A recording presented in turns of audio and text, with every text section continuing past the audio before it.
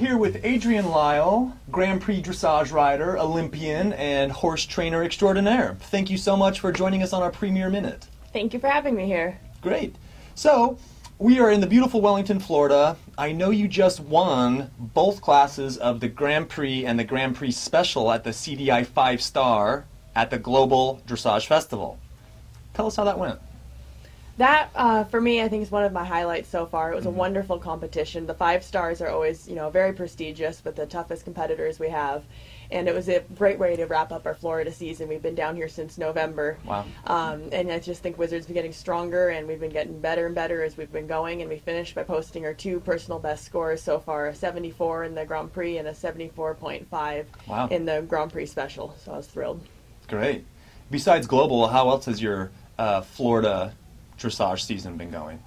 It's been great. We came down in November with 8 horses, Wizard being one of them, and then we've got a series of younger horses ranging from 4 to 6 years old.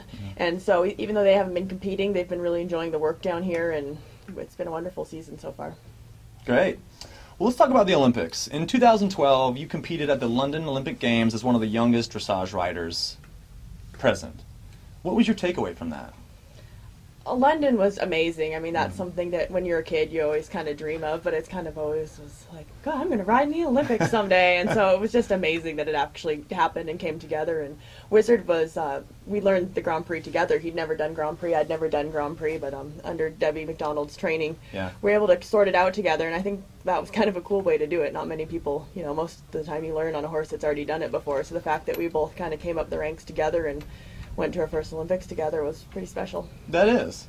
Well, tell us, what has your life been since the Olympics? What have you been doing since 2012? Since the Olympics, it's been, that whole experience just made me want it more. I think when you're exposed to that level of competition and to those incredible horses and riders, you're like more driven than if it was even possible than you were before. So it's addicting, in other words. You're looking forward to the next thing. Since the Olympics, we already had our sights set on the World Equestrian Games, and that's coming up this year.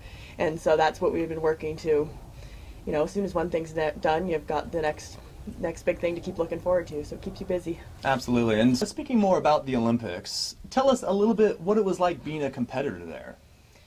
We stayed in the Olympic Village for just one night after the opening ceremonies, and that whole thing was an amazing experience, getting to walk in and just see thousands and thousands of faces and the fireworks and the singing, and that was really cool. And it was like just buzzing with excitement after that. I mean, I think we were up till probably 3, 4 in the morning just because everyone was running around the dining halls. They have gaming rooms, they have live music going, and it was like, it was kind of like being back your first day of college when everyone's so excited to get to meet everyone and everyone's so looking forward to this big competition they had ahead. It was really fun. So what about the 2016 Olympics in Brazil? Do you have your eyes set on that?